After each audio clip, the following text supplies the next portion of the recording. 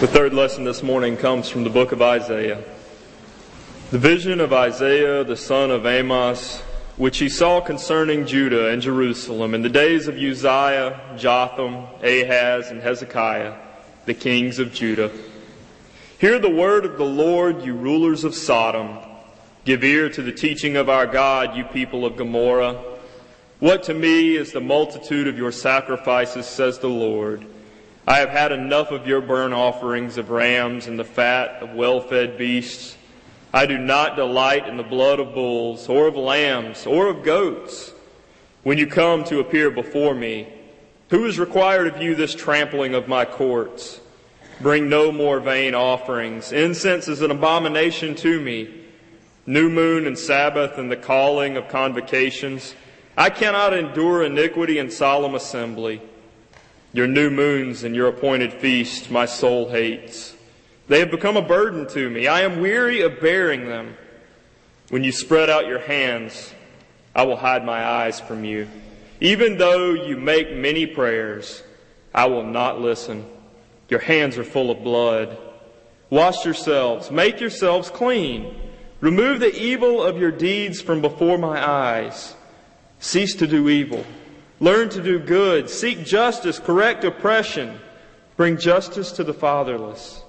Plead the widow's cause. Come now, let us argue together, says the Lord. Though your sins are like scarlet, they shall be as white as snow. Though they are like red crimson, they shall become like wool. If you are willing and obedient, you shall eat the good of the land. But if you refuse and rebel, you shall be eaten by the sword, for the mouth of the Lord has spoken. This is the word of the Lord. The first thing I thought after reading this passage was, I sure am glad I'm not these guys. What could they possibly have done to make God so mad? Could you imagine? Isaiah is a book that deals with the sins of Judah and God's people. And just from the part that we read, it is clear that there have been some seriously egregious sins that have been committed. God's people haven't been doing what they're supposed to have been doing. At this point in time, it was many years after God's initial covenant with Abraham. The people were starting to doubt that a great nation was ever going to happen again. Maybe God had forgotten the promise. This is hundreds of years later, many generations removed. Throughout the time, the Israelites had been wondering if their relationship with God really meant anything at all to their daily lives. They knew God existed. I really don't think they questioned that. Many of them had just let their relationship with God fall into such a state of complacency that they weren't able to see how their lives, how their devotion to God made any difference at all to the way they lived on an everyday basis. So they lived their lives on their holy day of the week one way, and they lived their lives the rest of the week another way. What we read in Isaiah is that this sort of behavior truly bothers God. This is the kind of behavior that God has sent a prophet to warn the people about. This is the kind of behavior that God says his soul hates and will cause him to turn his eyes. I sure am glad I'm not one of these people. What could they possibly have done to make God this mad? Can you imagine? I have a friend that I met in college. I was having a really difficult time my first semester getting adjusted to college. Making friends in a new place just wasn't coming very naturally to me. So I prayed that God would give me at least one friend. Just one person that I could hang out with. That person didn't even have to talk. I just needed someone to be there with me. It wasn't long after that prayer that I met Kyle. I got what I prayed for. Kyle rarely speaks, but he doesn't really need to. We met each other one day driving through Wofford's campus. Both of us had loud, nasty hot rods. I'm sure most of the professors and many of the students at that time really didn't like us that first year. For the longest time, our friendship revolved around our cars. We would go through the various parking lots and the parking garages in Spartanburg, revving our engines, trying to see how many car alarms we could set off. I discovered that my Nova will set off almost any Cadillac. But over time, we built a mutual trust with one another.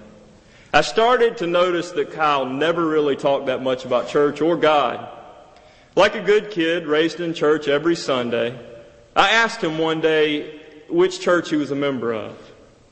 I felt like our friendship had progressed to the point that if I asked him about his faith, he wouldn't think it was too weird and just ignore me for the rest of his life. You see, the thought never crossed my mind that maybe he wasn't a member of a church. In true fashion, Kyle responded with only a few words. My family and I tried it a few times. Every church was the same, full of hypocrites just going through the motions.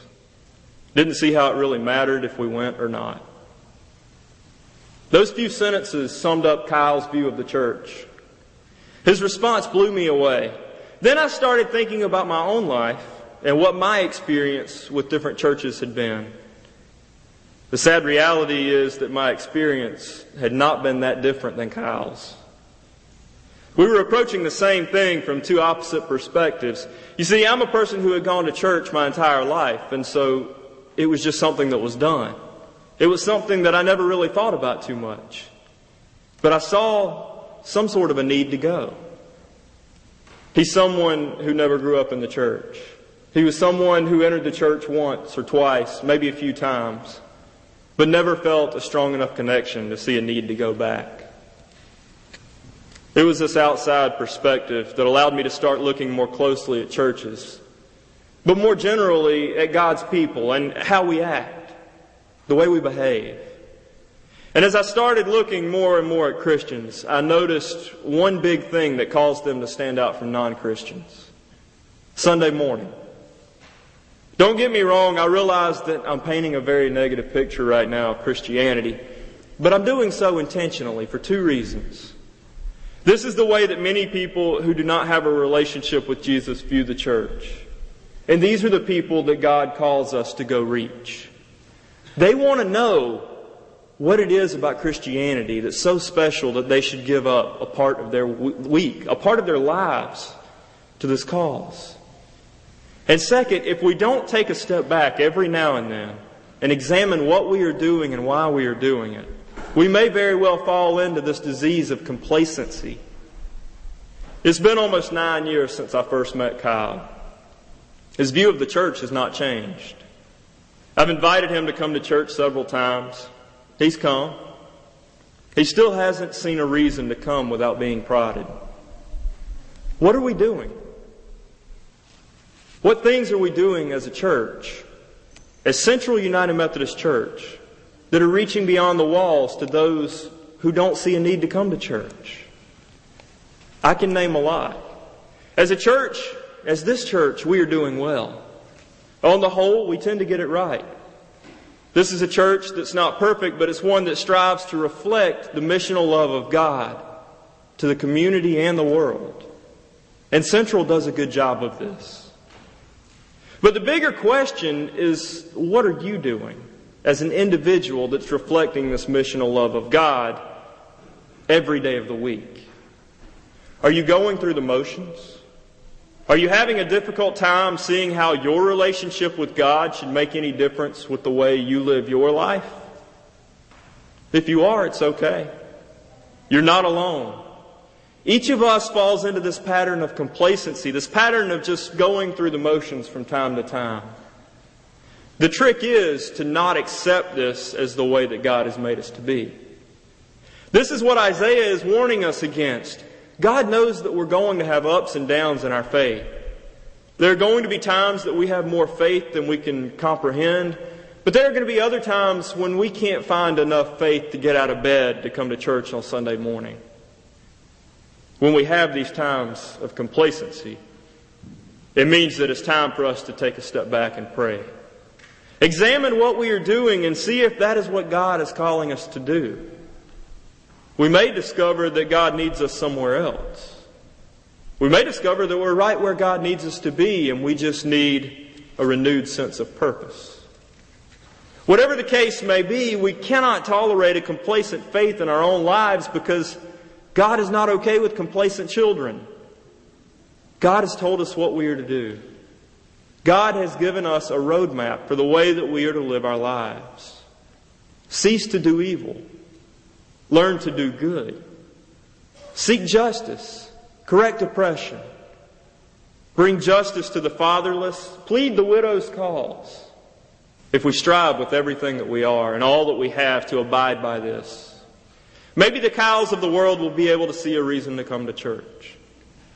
More importantly, though, if we strive to get rid of the complacency in all of our churches, maybe the cows of the world will be able to see the church as the body of Christ and not as the bouncer to get through to Christ. I know that I've painted a pretty dim picture of Christianity. I know that many of you are probably thinking that I'm being too critical of the church. But perhaps this is the sort of examination that needs to take place every now and again, just to see if we truly are living into the good news of Jesus Christ. And even if we are getting it wrong more times than not, even if we are becoming more focused on the routine than the meaning behind the routine, even if we as individuals have found ourselves becoming the very definition of complacent Christians, there's still good news for us. Isaiah brought the message from God that a complacent religion hurts God. But Isaiah also brought a message that God is willing to work with us in the midst of our lukewarm religious lives. The prophet says, "Come now, let us argue together, says the Lord. Though your sins are like scarlet, they will be as white as snow.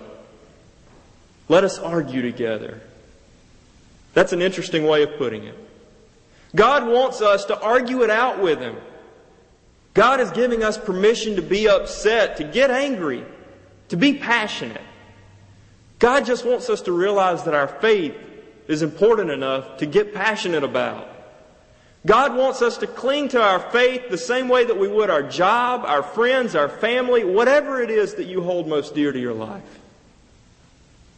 Whatever it is that's keeping us from having a passionate, authentic relationship with God, we've got to take it to Him. Argue it out with God. God's strong enough to handle it and help us with it. And then God wants us to take that same passion and spirit out into the world to tell people why Jesus matters. Until our lives reflect the intense desire that God wants us to have about the good news, we shouldn't expect others to get too excited about the faith either. If all we are doing is just going through the motions, that's all anyone else will see. But when we're willing to put ourselves before the throne of God, remembering who we are and whose we are, knowing that we are loved by God despite all that we have done and all that we have left undone, it is then and only then that we can truly get excited about our faith. And I can promise you that if you are excited about Jesus, then the cows of the world will take notice. During that time of examination, when I was looking around at the different churches and the way those churches were interacting with the world and with the community around them, I started to accept Kyle's position. The more I thought about the way that I saw many Christians living, the more I didn't want to be any part of it. It drove me away from the church to the point that I stopped attending. For 3 years, I looked for a reason to go back to the church, the body of Christ that I once knew, but I could not find a reason to do it. When I got to seminary, I met some guys who were planning to go into the ministry. They were a year ahead of me, and I looked up to them like they were the older brothers that I never had. I respected them not only because they accepted me in my broken and fragile spiritual state, but also because they actually lived the faith passionately in which they believed. And this faith that they lived looked a lot like acceptance. They knew I questioned my faith. They knew I was ready to throw it all away. They met me where I was and they did not judge me for it. They were gentle. They handled me with the same care that a doctor does with a newborn baby. And there's a reason for that. As far as they were concerned, that's exactly what I was. I was a newborn. Although I'd been brought up in the church, this was the first time that I felt I had started to live into my baptism as a beloved child of God. And these young men of God saw a need to raise me up in the faith. They loved me and took me under their wings. They protected me. They taught me. They taught me how to live as a child of God. One who is not always perfect, but one who knows how to do good. How to give a voice to those who have no voice. And how to love with all that I am. These are things that I had to be taught by those who had gone before me. Those who already knew what difference the body of Christ can make in a person's life. And that isn't something that can be done by just going through the motions. This is something that requires a true, authentic faith that is nourished by the grace of God and supported by a community of faith.